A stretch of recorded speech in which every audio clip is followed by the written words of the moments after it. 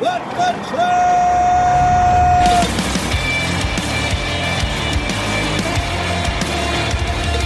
You are listening to What the Truck. Are you ready to truck it? I'm Dooner here with Michael Vincent, the dude. Hey, good Monday afternoon from the heart of Fred Alley. You know, I did that whole intro with one arm playing the drums. Oh, a little Def Leppard nod. A little Def Leppard nod. How was your weekend, my friend? It was good. We had a nice, relaxing one. You know, we brought Randy Savage home a couple weeks ago, so we were still doing the training, and he still has a little anxiety. We did a little testing of him, like in his crate alone, and went out and he pooed in the crate, and it was rough on him. But aside from that, he's integrating really well. Take a look at him over the weekend. Yeah, I saw this. Look at this. He sells this move like a He did. He jumped hard. He jumped hard, dude. He's awesome. He's like Gunnar Miller almost. He is like Gunnar Miller. I think he learned that move over at Gunnar Miller's warehouse that we stopped by and did his podcast. Look, now they're just tearing the duck apart. They're like best friends now. She thinks that that's her baby. And she's super protective. That is. Oh, yeah. No kidding. What did you get into over there? That is really not much. I hung out. I produced, finally got the latest song produced out. That's true. We'll hear it later. We'll hear it at the end of the show. Yeah. What's the title? I Can't Stand AB5. I heard a reporter already reached out to you about your song.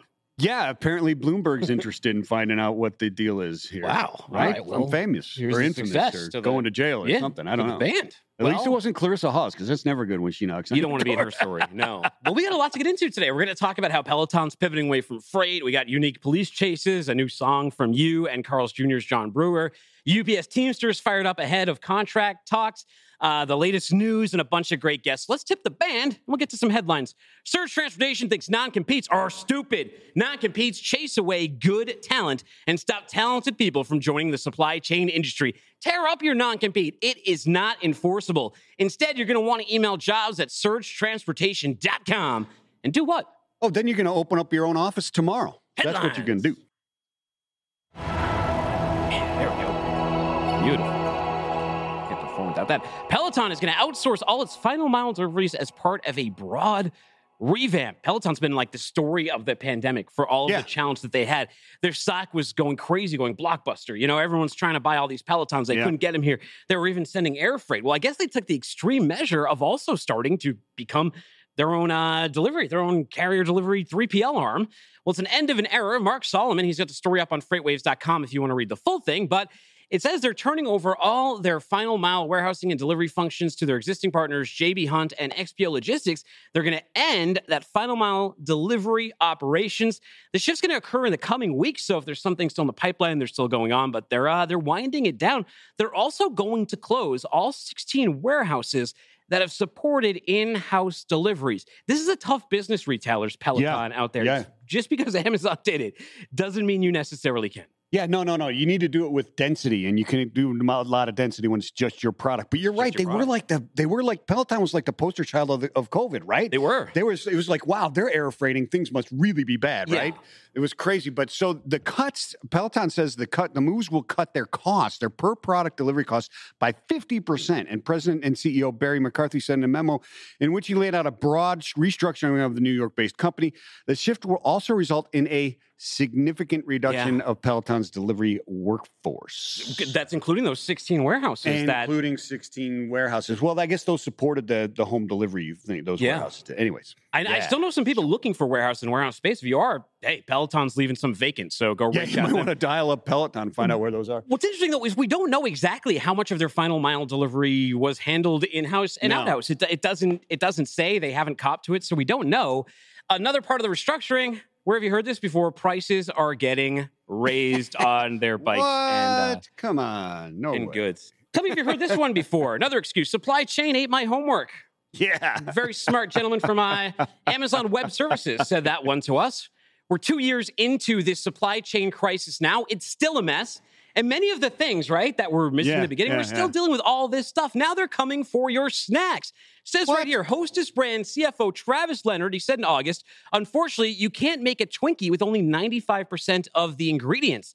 Supply Chain Dive reports, snack maker Mondelez CEO Dirk Vandeput said in a Q-Turns call last month, supply chain constraints have limited production of biscuits, including brands such as Nilla, Nutter Butter, and Belvita. Wow. Okay. All right.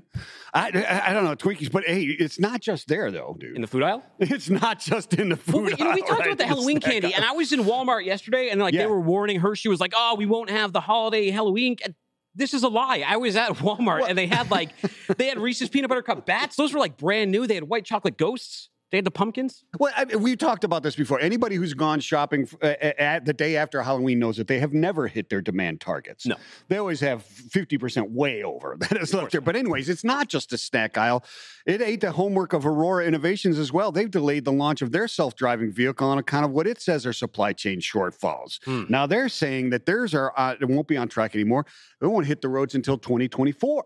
They were supposed to be here in 2023. They were supposed to be here in 2023. And they're not jumping. Like Elon, for example, with the Semi, he said later this year, Cybertruck next year. We did not buy that. Aurora is just yet another manufacturer having these troubles, or at least using the supply chain excuse. They joined Too Simple, who delayed their truck all the way till 2025. Yeah, it sounds like a lot of people blaming the guy they just fired, right, for everything that was screwed up. I don't know. They blame the unprecedented global supply-based challenges. Yeah, I know. Could be tough. Embark in a lot of trouble, too, with what they're trying to get off the ground. So Yeah, that space, true. pretty imperiled right now. Chip Tech maybe can't come soon enough for them. I know that there's a lot of difficulty here. If you look at what OEMs are doing, a lot of the stuff, like we were looking for a minivan, and a lot of the features that were supposed to be in the 2022s, they like interior vacuums, like not major things, but like heated seats, interior vacuums, they're not in the 2022 models. No. And if you want to get the EV version of them, good luck. That inventory just does not exist. Yeah, it's not there. It's not there. Not there at all. It's not there. If you're looking for Twinkies, I think I got some boxes from the 80s sitting in my closet. They never die. Remember when nobody ate them, but then they threatened us that they were going to cancel them, and then everyone was up in arms? Yeah, everybody's pissed off. I still haven't had a Twinkie. When's the last time you ate one? It's got to be years. They're not good. I'm going to say 25 years at least. How about this as a getaway car? Let's take a look at this video right now. What you're looking at here is Washington County Sheriff's Office in Oregon says deputies knew Jesse B. Shaw had 3 warrants and was wanted for stealing a car. Wow. They found him at a property north of Banks driving this excavator, and he ignored commands to surrender. They said it excavated quickly. Shaw drove the excavator over half a mile with deputies falling on foot until he stopped. Did you say it excavated quickly? I did. That was very nice. He was arrested for attempting to elude police. Is that guy holding a grenade launcher, or is that like tear gas? It looked like a tear. It's got to be. They're not. Surely to God, they're not going to do that, right? Was he on meth? Yeah. Well. Okay. So one of his warrants was for that. So he's arrested for attempting to elude police, and you're watching the video there. Stolen car charges, and 3 warrants of delivering meth in Columbia County. Wow. Yeah, crazy stuff. So, yeah, I mean, does he distribute meth with the excavator, you think? Well, it seemed like that was more of an impromptu thing. I think if he was going to make it his delivery vehicle, he might do something like this guy did in the movie Thread. I'm not sure if you've seen this documentary, but take a look at this trailer. Yeah. A National Guard unit. This dude's crazy, obviously. You need a National Guard unit and a helicopter. This guy took a bulldozer that he like retrofitted into a tank, a killdozer. It was a killdozer. And he went around Colorado and he just smashed this town. Marvin Heemeyer. Do you remember what he was? Reputation in the town. I mean, he was an outdoorsman. It was something like local laws or something he felt were oppressive and were targeting him. Wasn't that what it was? Welding, I guess so. I think that's what it was. He just, I mean, it's just not like this guy snapped and went on Rampage. No. This guy was off the edge for a long time. He spent a long time just building this vehicle, and he went through multiple iterations. Then he needed it. It needed air conditioning and stuff like that. He put like a wall air conditioning unit right inside the truck to keep himself cool. No, he had plans to use this to destroy the entire town, and he knew it was going to take more than a day or 2 to get it done, and he was prepared to make that happen. You know, in all this Rampage, though, he didn't kill anybody. The only person who died at his hands was himself. Yeah, He that's eventually right. got cornered by the police, and it ends up being, I mean, that's the good news. I mean, on a less serious note, it reminds me of Austin Powers when he runs that dude over with the steamboat. yeah. I mean, look, here he comes. Here he comes out of here. At least Excavator Guy didn't do this. By the way, if you're interested in seeing Thread, I just looked on YouTube. It is there for free. It's like 90-minute documentary. Yeah. It is Catch great. it anytime. To do something. All right, let's stop this tape. Cool enough, man. But one last thing we got to get to. Headline number 4 here is Fox Chattanooga. This is a good one. Fox Chattanooga reports that Chattanooga will soon be home to the nation's largest electric vehicle living test bed thanks to $9.2 million in federal funding for a project proposed by the city and scientists at the University of Tennessee, Chattanooga, right over there. Yeah, right around the corner. I mean, well, like 2 blocks away. Yeah. You're excited about it? Yeah, absolutely, man. It's Freight Alley, dude. Where else are you going to do this? It's coming from that $4.5 million US DOT grant award, the single largest of its kind in UTC history, and another $4.7 million from industry partners, UTC, Chattanooga City Government, and EPB. What's really cool about this is what they're actually trying to test is the way people actually interact with chargers, right? They're putting a bunch of chargers out. They're seeing the usage of it and how they can network with the OEMs to get people to not all arrive at chargers at the same time. I think they realize this is an obvious problem that is right on the horizon as these things spill out and proliferate. Hopefully, aside from everybody arriving at the same time for these chargers and et cetera, they're going to figure out how people like in a neighborhood close to where you live are going to be able to park on the street and charge their vehicles, right? Yeah. Just in residentials. Good stuff. Well, hey, we got our first guest here. It's Scott Cornell, National Practice Lead for Transportation Crime and Theft Specialist over at Travelers. And this time, Michael Vincent, it looks like he's on video. Scott, good to see you this time, my friend. Yeah, I apologize that you're going to see me this time. Sweet. We're looking forward to it. It's good at that, but it's fun to do it this way, and I'm happy to be back. Thanks for having us. Well, now that we can see you, where are you sitting right now? Where in the world are you at? I'm in Phoenix, Arizona. Lovely time to be in Phoenix right now. Well, when you come on, you usually tell us about all of the threats that are going on in cargo and delivery. We've gotten to labor shortage and all those things. But one theme we've been going a lot deeper into is peak season, because that is coming up. So hopefully we can talk to you today a little bit about thefts in peak season. And I want to focus on technology. Let's talk about that, Scott.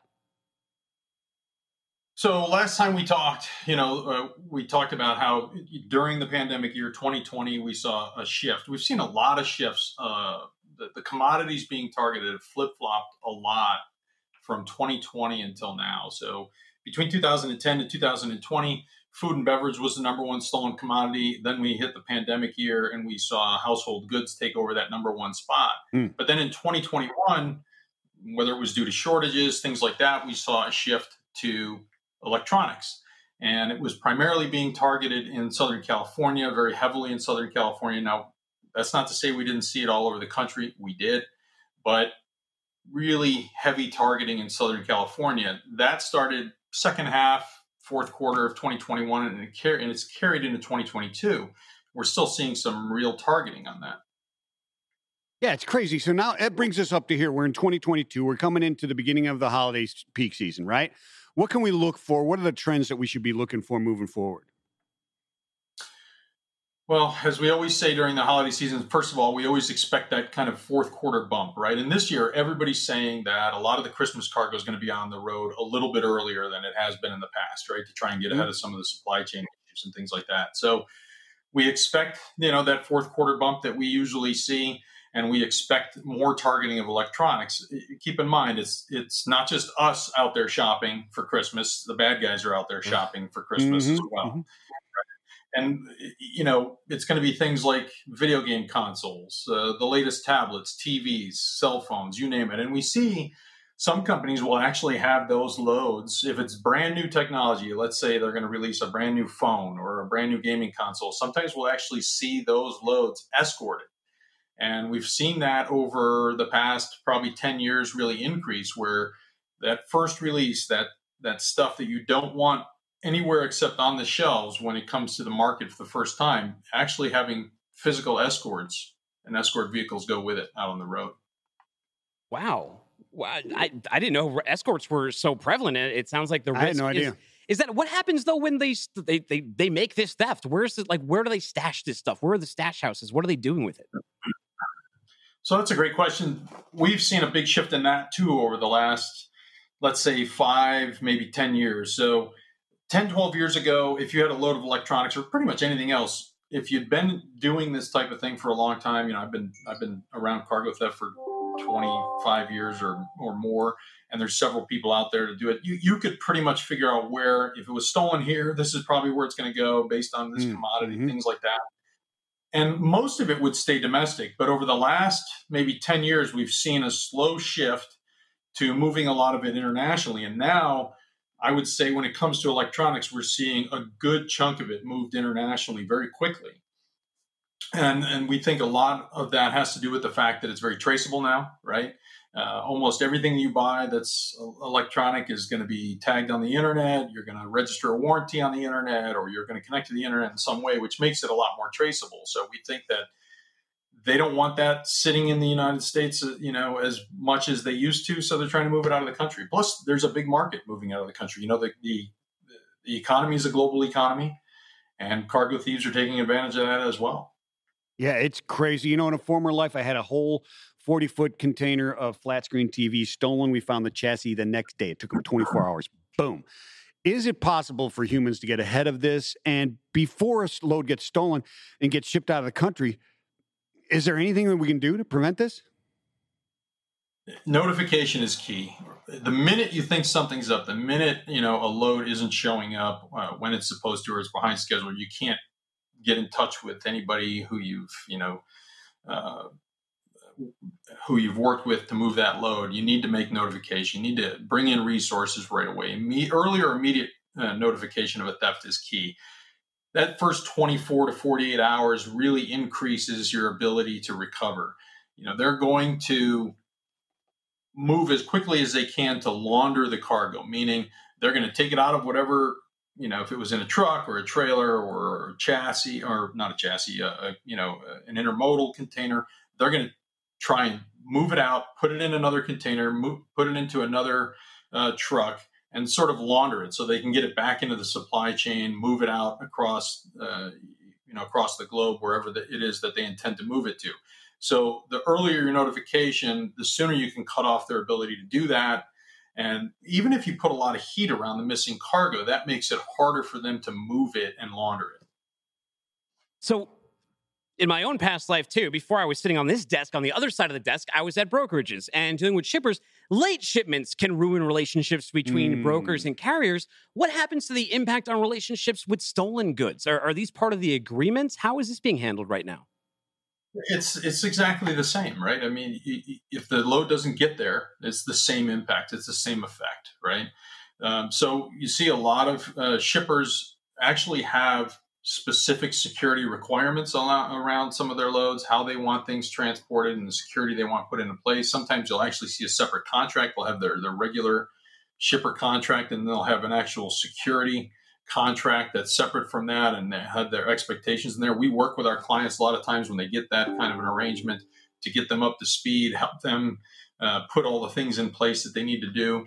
There are a lot of resources out there for companies that really want to up their security. One of the best ones that we talk about is TAPA, the Transported Asset Protection Association. This is a non-for-profit global organization that sets supply chain security standards across the globe. You can get TAPA certified, whether it's in truckload, warehouse, cyber standards.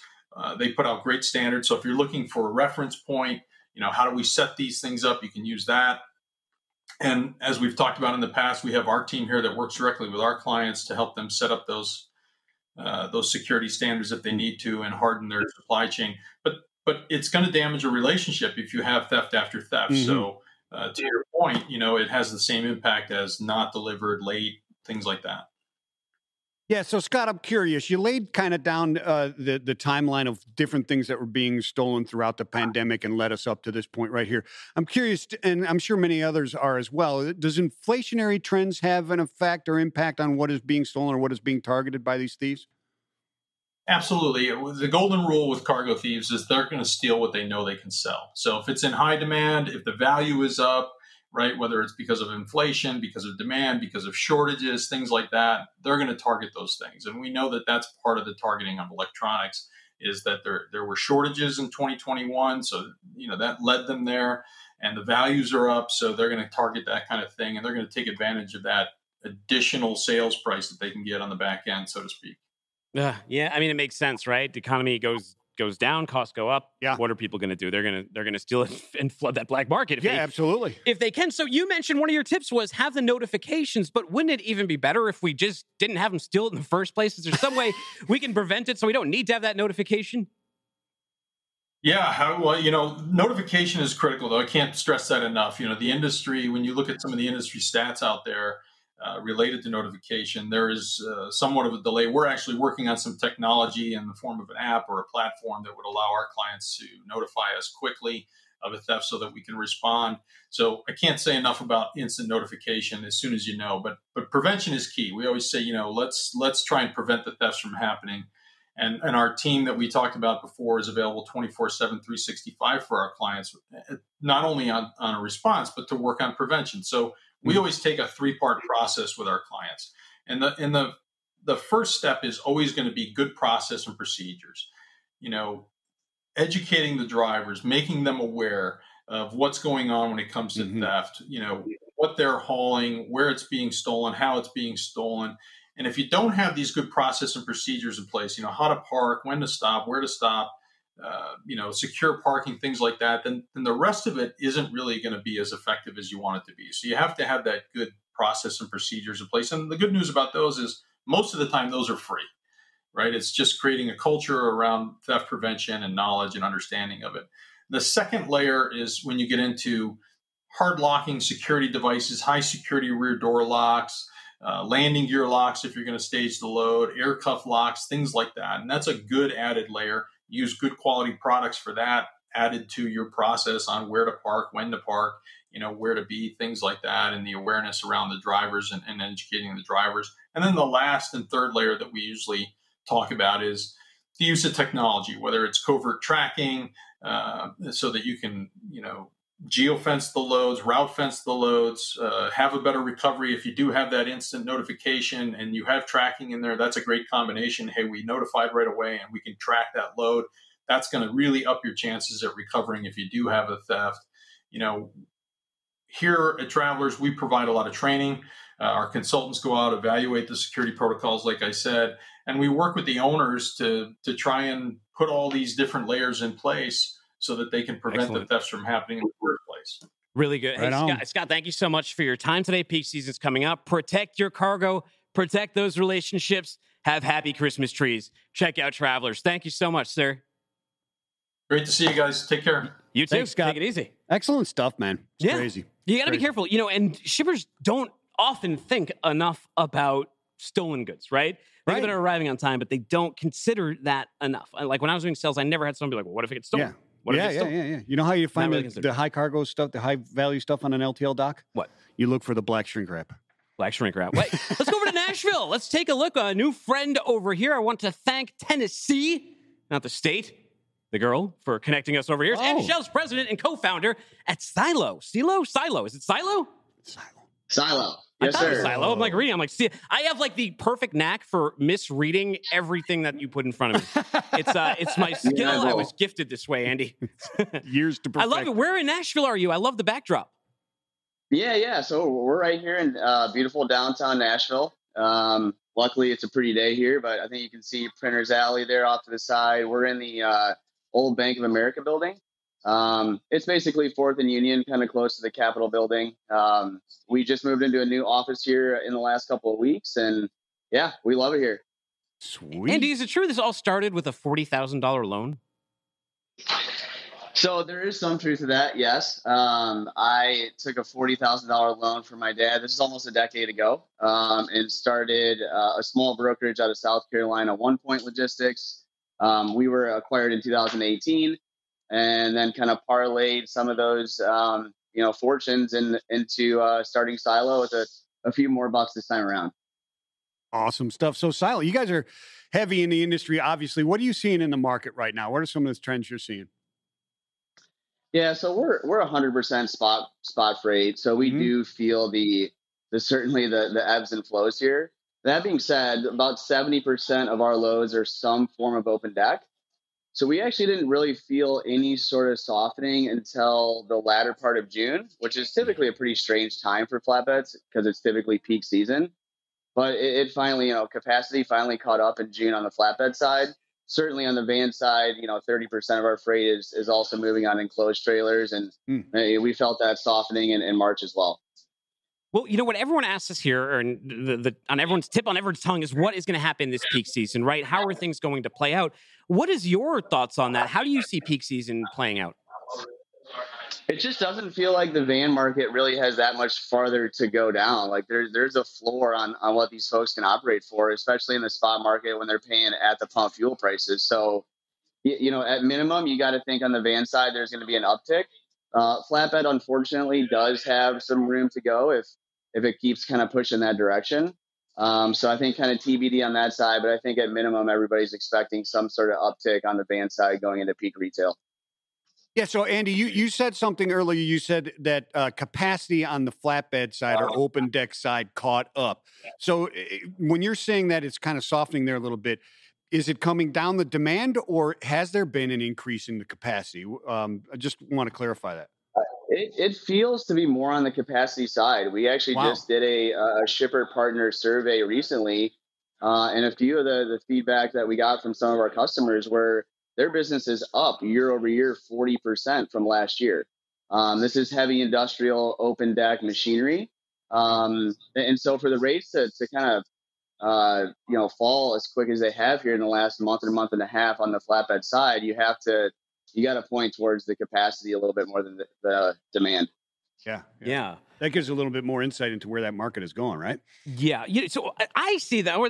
Enough serious stuff. I see online all the time pictures of the Nashville Transportation Club out at bars, hanging out. No, listen to me. A lot of transportation clubs are pretty lame. It's like hanging out at the VFW or something. It's pretty rare to find one that's pretty cool. And I got to be curious. You opened your office over in Nashville. Why is Nashville a great place to open a 3PL and to work for a place like your company? It's a booming city. I've been here for 4+ years. We've got a fantastic partnership with MTSU. So a lot of our kind of new college grad talent comes in via that channel. But, on the flip side, I think the last 3 or 4 people we've hired here that were not from Nashville, are coming from Michigan and California, and they're moving here, and taking a job with us. So like that's a pretty big move, and obviously gives us a lot of confidence that it is an attractive place to work and live. And we love it here. We haven't had too much of a difficult time recruiting talent because I think everybody here is Nashville and they know that it's a good time, but also a city with low unemployment, a lot of fun things to do, good food, good vibe. Yeah, if you're in your early to mid 20s and you're starting out in logistics, where better than Nashville, right? Sure. I mean, it's a great place. How is that talent market? You said that people are moving in from Michigan, et cetera, and that type of stuff. I'm from Ohio. I live down here. That's why I live down here, is because I'm from Ohio. I'm one of the smart ones that left. Is it hard bringing people into the business right now, or are you more remote from work now than you used to be? Where's the table at with the recruiting? Yeah, so I mean, we started Silo in May of 20, so like right in the middle of the pandemic. Mm-hmm. Obviously, we had some work from home there for a little while, but we had some good protocols, good HR policies, and we actually jumped into the office by June of 20. That being said, we had plenty of fire drills. There's any sort of exposure or whatnot, and everybody was picking up their monitors and going home for a week. But we felt like that gave us a competitive advantage. That being said, we do have some remote employees in South Carolina, in Minnesota, as well as some other places. So we do have a little bit of a hybrid going, but the vast majority of our folks are in the office every day. Interesting. Well, Andy, people who want to go over to your company, like unfortunately, the way the economy is right now and what happened last year, a lot of companies overhired. We're seeing, people get let go. There's new talent out on the market. There's people who just got out of school who are on the market. If they want to go to Nashville, they want to go to Music City, they want to go to 3PL City, where do we send them to? No, you send them to Silo. Check out our company LinkedIn page. We've got a great Tennessee is doing a fantastic job working with our head of HR, Trace, and bringing in new talent. I will say our North Star has always been responsible growth. We did see a lot of people doubling, tripling down on, just rapid hiring in 2020, 2021. And we did as well. We've grown from 14 to over 50 folks in our organization, but we're not, the company right now that's bringing on 10, 15 folks at a time. We're very picky and choosy about the folks that we do bring on because we invest so heavily in them and have essentially next to zero turnover. Man, smart, sustainable, strategic growth. I like that 50 to 80 spot when I got here at FreightWaves. It's a great environment, isn't it? Yeah, it really is. It's funny too because you add just like 40 more, you get to like 120, and it's kind of it's different. Things become more departmental at that point. Where 80, it's kind of like this huge shared space. But you start bursting at the seams at that point too. Yeah, you kind of need all that direction. You do. Well, it sounds like a great place to grow with. I hope they come down here, and I also hope you and the team come down here to Chattanooga sometime. Stop by the studio, sit at the desk with us. We'd have a great time. Absolutely, we owe you a visit. All right, man. Take it easy. Enjoy that hot chicken.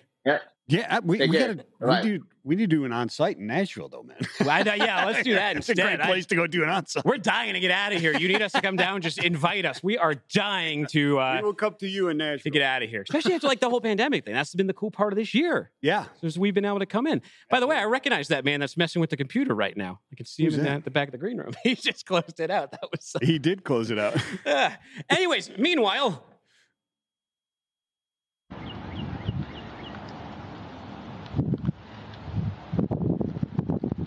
Dad, look at this. Is he going to pull it off?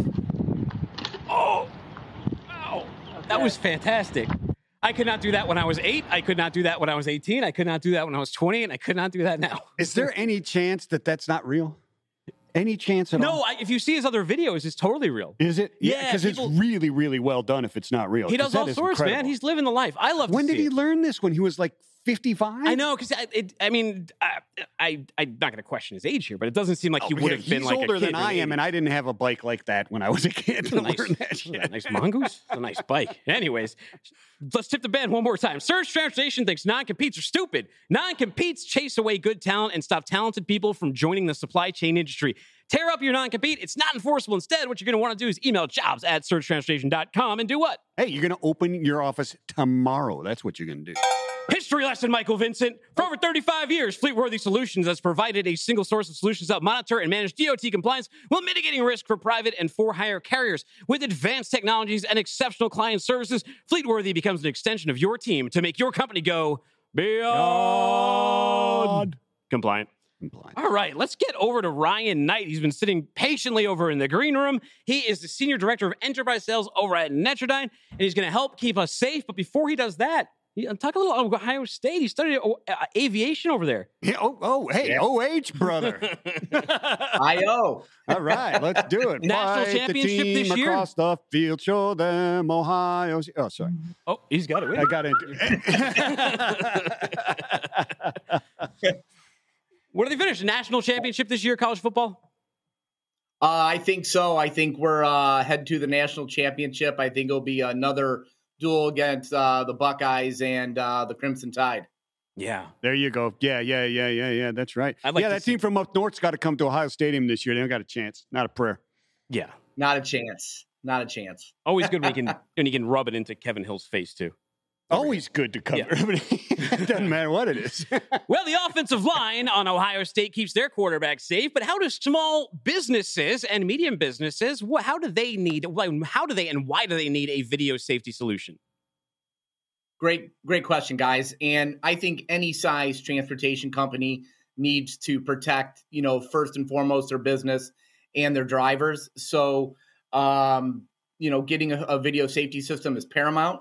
So whether you have 10,000 trucks or you have, one truck, I think having the opportunity to videotape the entire driving experience is essential, again, for protection. So I would, advocate that anybody driving, whether it's a car, truck, van, what have you, get video in there and protect yourself and most importantly, the driver. That makes perfect sense to me, Ryan. Now, I'm a small to medium-sized business, right, carrier, and every dime that I spend is really, really important. So how do I evaluate to make sure that I'm getting, the right one, not too little, but one that's going to make stuff done, get it done? No, another great question. So I think the fleet needs to examine where their pain points are and whether they have a lot of accidents or incidents, a lot of claim damage, drivers getting, speeding violations. Got to take all those pain points and then go do your research on any number of video transportation, vendors out there.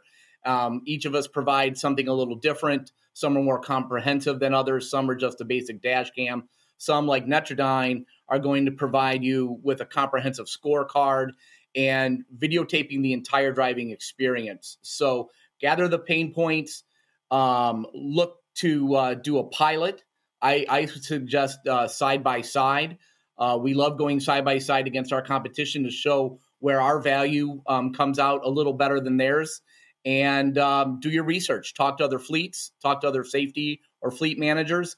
Who are they using? What has worked well for their operation? Again, somebody who operates 100 trucks is operating differently from somebody that's got 1,000 trucks. So I'd say do a pilot, and again, what tackles your challenges and pain points the best.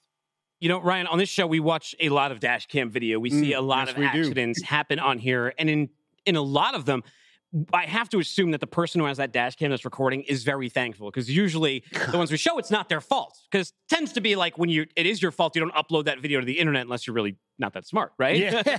But what type of solution do you all offer for this? What type of video? Video's changing a lot. Now it's 2022.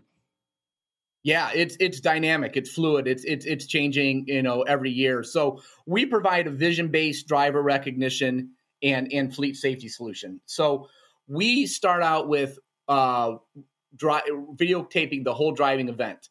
So with that, we're able to capture not only the unsafe, things that happen when you're driving a vehicle down the road, but we are really focusing on the positive events.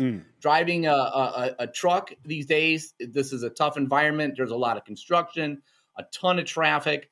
So it's tough. You are making split decisions every second. So us videotaping the entire event and then focusing on the positive, where you can start a conversation off with a driver and say, hey, you are doing this really, really well.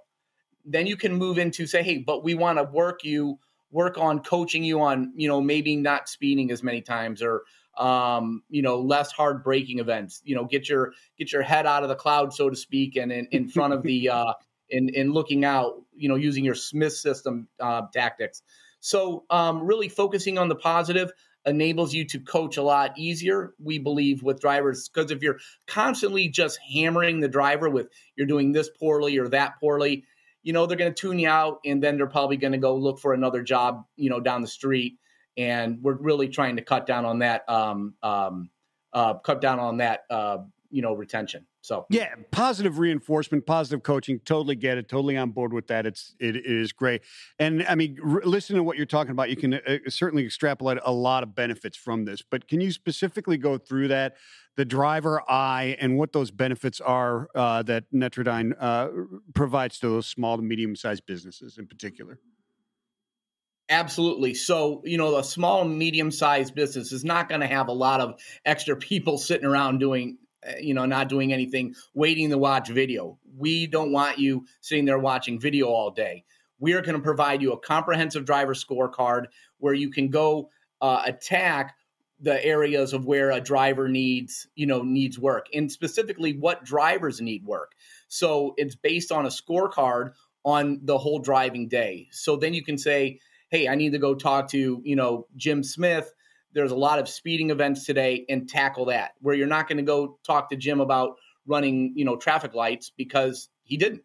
So, specifically talk to those drivers where the score, needs coaching, and then the scorecard that provides, really great numbers. Hey, go applaud those drivers, provide that recognition, have driver of the week, driver of the month, driver of the quarter, what have you. Recognize them in front of the fleet, and it provides that gamification where the other driver is like, hey, I want to be on that top 10 driver, list. I want to get in the raffle for, the gift card after every month. So that's where we provide this comprehensive scorecard, and then enables, you don't have a lot of people then having to manage each driver in their video. You're managing a score, and then you're going in there, and you can get very granular by getting into our driver profiles within our platform. Wow. Well, really cool. If people are interested in this, these small to medium-sized businesses, where do I send them to? Well, go to Netrodyne.com. And we are at most trade shows, state events. We're very active within the trucking industry, whether it be TCA, ATA, MPTC, and a multitude of others. So, but Netrodyne.com will give you a real easy direction on how to contact us, and we'll have certainly a marketing or sales individual in your territory reach out to you very quickly. All right, Ryan, we'll let you get back to practicing your BMX stunts. And are you any good on a BMX? I grew up with those, but I just couldn't pull those stunts off. Are you any good on one? You know what? I did have a mongoose, and my brother and I, we built, we're Gen Xers. So we built the ramps and jumped over our friends and, used our sisters as, things you jump over. Like, don't worry, you won't get hurt. But I can't do tricks like that. But I definitely am a fan of the BMX bike. I love it. Yeah, bring it back. Well, thank you so much for coming on. Appreciate your time today. Hey, thank you guys. Have a great week. You too. Right on. Look, how about for him? For his BMX yeah, absolutely. I'd like to find out how he went from aviation to videos inside trucks and stuff like that. Sure. Well, I mean, I grew up with BMXs too, right? Oh, yeah. I did the dirt trails, the jumps like he's talking about, pulled the girls on roller skates, on the back. Yeah, sure. Although the banana seats, remember the banana seats? I had 70s? one of those, absolutely. Those were like ape-hanger monkey. Yeah, they were too heavy though. Yeah, and then the BMX came around and it was super light and you could do awesome tricks on it. But then I want to say like early 90s, the mountain bike came out, and then like the mountain bike killed BMX culture for a long time. Yeah, sure it did. It's coming back. Pushed it underground. It's coming back. A lot of Gen Xers, they're bringing it back. They want to great things always come back. Well, you know what happens? You get your kids, right? Like your kids, you start teaching them how to ride the bike, and then you get a BMX. You can ride along with them. There you go. Relive the dream. I love it. I'm going to do that. I'm going to do that this afternoon. Go get a mongoose? Sure. Why not? Let's go get some bikes. Let's do it. All right, let's see what the hell is going on in the rest of the world of freight. This is something right here that you all need to keep an eye out for. A lot of contract talks that could imperil freight. We got the LW, right? We got the railroads going on. And we also, in just about 1 year's time, it's been 25 years since UPS has shut down, right? Yeah. Let's hear what their Teamsters have to say right now about what their plans are. Who loads the trucks? Who delivers the trucks? Who drives the trucks? Union workers. Union workers. Teamsters, right? If we don't work, this company doesn't work. And they know that. And so they get scared, right? They get scared. And so when they get scared, they start cracking down. And they want to make you afraid. They want to make you feel like you're in this on your own, right? You're out there in that truck. It's late at night. You're getting messages on your diet. Supervisors harassing you, wondering when you're going to bring in that volume, wondering if you're going to deliver that misload. And you feel like you're on your own, right? But I want you guys to remember one thing. No matter where you are, you're a part of a brotherhood. You're part of a sisterhood. That's the International Brotherhood of Teamsters, right? And if we carry that with us at all times, if you've got your union pin, you've got your union hat, but more importantly, if you got union heart, like all of us out here got, we're going to make this company pay and we're going to get the contract we deserve. All right? So please, guys, every day between now and August 1st of next year, enforce your contract. Don't give them an inch, not 1 inch. Management wants you to compromise. You say, fuck that. I don't make side deals. I'm a Teamster. I got a union contract. I'm going to enforce that contract. Right? And if we do that every day between now and August 1st, we don't give up 1 inch to this company, we can take a mile from them and we can get a contract that we actually deserve. So let's go in there. You heard the man. Like get up 1 inch. We are getting 1 inch. They'll give take an inch. They'll take a mile. Why were you laughing though? You don't like what he had to say? Because this guy is 100% convinced that he's the solution. Sean Orr. Well, I think he's saying the union is right. I mean, he sounded like a union guy. He's yelling about it. Hey, we're gonna make sure we strike next year by pissing off the company as best as you can for the next year. I mean, isn't that like a lot of like these kind of speeches when contracts come up? Though? I mean, you got to have that rhetoric. I've been through it, and I remember the one 25 years ago. And here's the thing.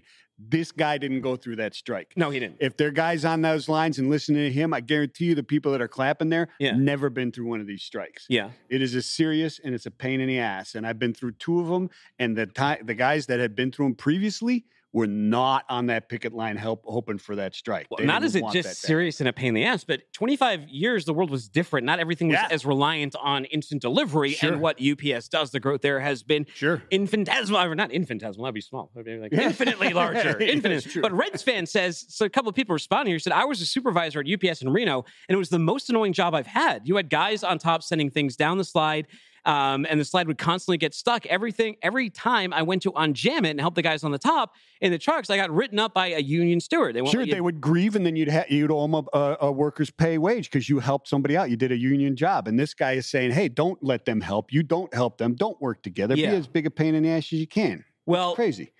Pizza Prol says never voted yes on contract, yet because union continues to leave part-timers in poverty every contract. So this doesn't like that. He said, hope we can do better next time. He wants part-timers considered. Although I haven't seen many unions really stand or do the work for people who are outside the union. I mean, that's kind of... Yeah, well, I don't know what he's talking about, part-timers and how that works in UPS. In the LTL days, it was, they're called union casuals, and they were pretty well represented in the union. Well, Cali Girl 2505, she says UPS workers are some of the hardest workers she's ever seen. They should get paid what they deserve.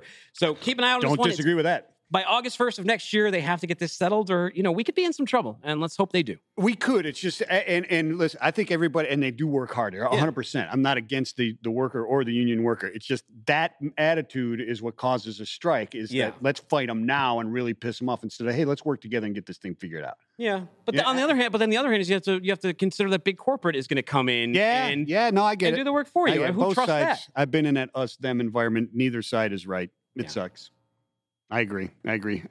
Hey, check this out. You ever wanted a Frosty this bad, my friend? Check out these people in this video right here.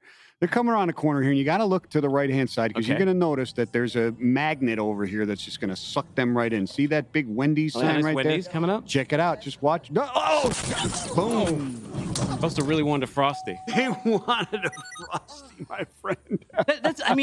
You see that move so often, and it is one of the dumbest moves you can do. There's barely any traffic on the road. Why are you making a turn across multiple lanes? Because the turning lane's in the center of the street. I don't know. They're in the far left lane over here. Dude, I don't know why they do. They had to redeem that. They had to redeem that coupon off of the Kellogg's box. Or the person who sent this video said that was his wife in the car. Fortunately, she is okay. Really? She's okay. The car is total though. Oh well, you can see that it's pretty messed up. I mean, even that camera was knocked right off. Is that I don't know if that camera on the. We were just talking about cameras. Like how important is it to have the camera right here when you get in one of these accidents? Your insurance claim is going to be pretty quick and easy, right? Although I'm not sure, that situation looks pretty cut and dry when someone is parallel to the road from another lane and you hit them. I don't know how much more evidence. I don't know that there's going to be that many drawings. You're going to need to figure out what happened. That was brutal. Well, thank God they're okay. Yeah, right. Well, they could have saved themselves some money. I was at Walmart yesterday. They had Wendy's Frosty cereal. You can get this. They're trying to kill us with the sugar now. Although that's what I was saying. Maybe they had the coupon off of that. But that's the thing. Yeah, you bring home the home edition. The problem is it comes with a free Frosty, so that maniac is still going to get out in the road. Yeah, that's exactly. They're running there. They're trying to down that thing to get that find a. By the way, I had that for breakfast this morning, and as did my 5-year-old, and his review was thumbs down. He didn't even finish it. He said he thought there'd be more marshmallows in there. I thought the marshmallows would taste like French fries, so I personally too was not really a fan. Your kids do the diving in there to find the prize in the bottom. They don't do that anymore. They don't put. They haven't done that in 25 years. Wow, I'm old. 30 years. I'm a little old. submarine. You put the baking soda in, and it floats to the top of the bathtub. Yeah, they don't do that anymore. Sea monkeys? They don't give you nothing. None of that. None of it. Nothing is in there anymore. That's baloney, man. All right. Well, we saw an excavator as a getaway car. How about a Yugo? Let's take a look at this car. Whoa. No, it's not getting away from the cops in that one. Jason Bourne would have got away. Do you think? What do you think makes a better getaway vehicle, though? A Yugo, that Killdozer, or a excavator? Oh, wow. It depends on whose hands you're in. I think Jason Bourne, any of them are good. I'm going with the Yugo just for the speed of it. Just don't turn, right? And hopefully it stays on, because the other ones you're not getting away. So I had a Hyundai Excel. It was one of my first cars when I was 17. And I was a waiter, and my buddy was messing around with this other waitress, and she had this older boyfriend, this dude Gary, right? Called him Diamond Gary. Diamond Gary, and you don't mess around with the girlfriend of Diamond Gary. Dude. He drives what the hell's the matter with you? One day we're driving down the road, right? We're driving down Great Plain Avenue or Webster Street, and I see this car behind me, and it's his muscle car. So he starts chasing us through the town. And my Excel, I cannot go very fast, but what was nice about it was nimble. I could go over lawns quicker than him, so I escape by just driving through some lawns and around someone's pool and out the back. Yeah. Scary thing is he knew where we worked, but he never came after us afterwards. Oh, man. My goodness. I would only do a Yugo if I didn't have a Daewoo, though. Hey, you need a new truck, my friend? Yeah, why not? Buy one and get one free, dude. That's what it used to be. Look at that. A BOGO on trucks. Look at this. What is it? Buy a Dodge heavy-duty truck and get a Dodge Custom Special pickup for free. It's a $3,854 value. Let's call it $4,000. right? Yeah. What is that in today's money, son? I don't know what year this is. This looks maybe like late 60s, early 70s. Yeah, it looks, yeah. Do you guys know if someone out there knows what they can tell us? There's no date on this ad, but we put in the inflation calculator that it was 1970. And if it was, that would be about a $30,000 truck that you got for free thrown in. Yeah, no, there's got to be a trucking geek out there that's looking at the style of that Dodge truck and going, yeah, that's a 670. See, or don't tell something. us inflation is transitory. We see this ad right here. Back in the day, you used to buy a truck and you get a pickup truck. Now you buy a truck and you don't get a pickup truck. Now you buy a truck and you don't get a truck. Yeah, now you buy a truck and you gotta wait. You don't even get the truck. Transitory, it doesn't even arrive. All right, You don't rate, even get it. rate this album cover for me. We're looking at On Through the Night by Def Leppard. It's a giant flatbed truck, right? Yeah. With a giant guitar on the back. Yeah. What do you Yeah. think? Me? 1980s, On Through the Night. This is an A++++. This is one of the most iconic albums, or should be, ever made. I love this album cover. There's so much going on here that the untrained eye would not see. Yeah. It's unbelievable. Like what? Well, for instance, let's just go right to the heat of the matter right here. Yeah. Check out that license plate, Yeah. my friend. It's a little skew. It looks like the designer had it centered, but then the truck was moved askew, but they didn't move the Yeah. license plate. It's askew. It's hanging from the bottom. It doesn't make sense. And it's specifically, the only thing you can read on it is 2MS 180. Yeah. What does that mean? Well, I think it has something to do with robotics, and they were predicting the rise of robots. There's a song on there, watch out for the Rock Brigade. Watch Yeah. out for the Rock Brigade. I think they were warning us of the coming of robots. 'Cause It's an interesting album too, because you can very much hear the rock and the punk sort of at war with each Yes. other. It was a Yeah. 1980 album. You can kind of see where hard rock was going and how it was separating itself from punk. A curious listen, not the best listen, but very curious. The time that it came out. Speaking of songs, you and John Brewer cut a new track. It's called. You introduce it. It's called I Can't Stand AB5. John Brewer did the lyrics on this. Took me a couple weeks to Let's get hear this it. done. Let's hear it. Shut Check it up. out.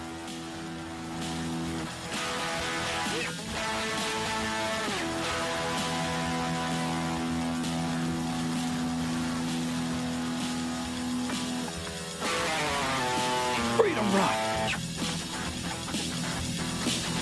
Well, it's on to redneck gives me gas.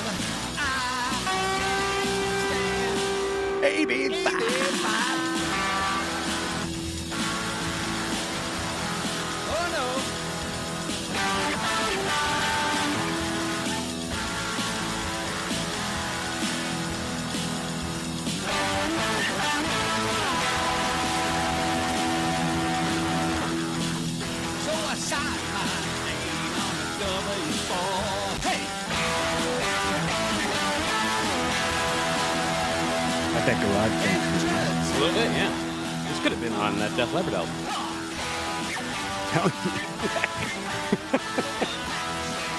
I don't know about that.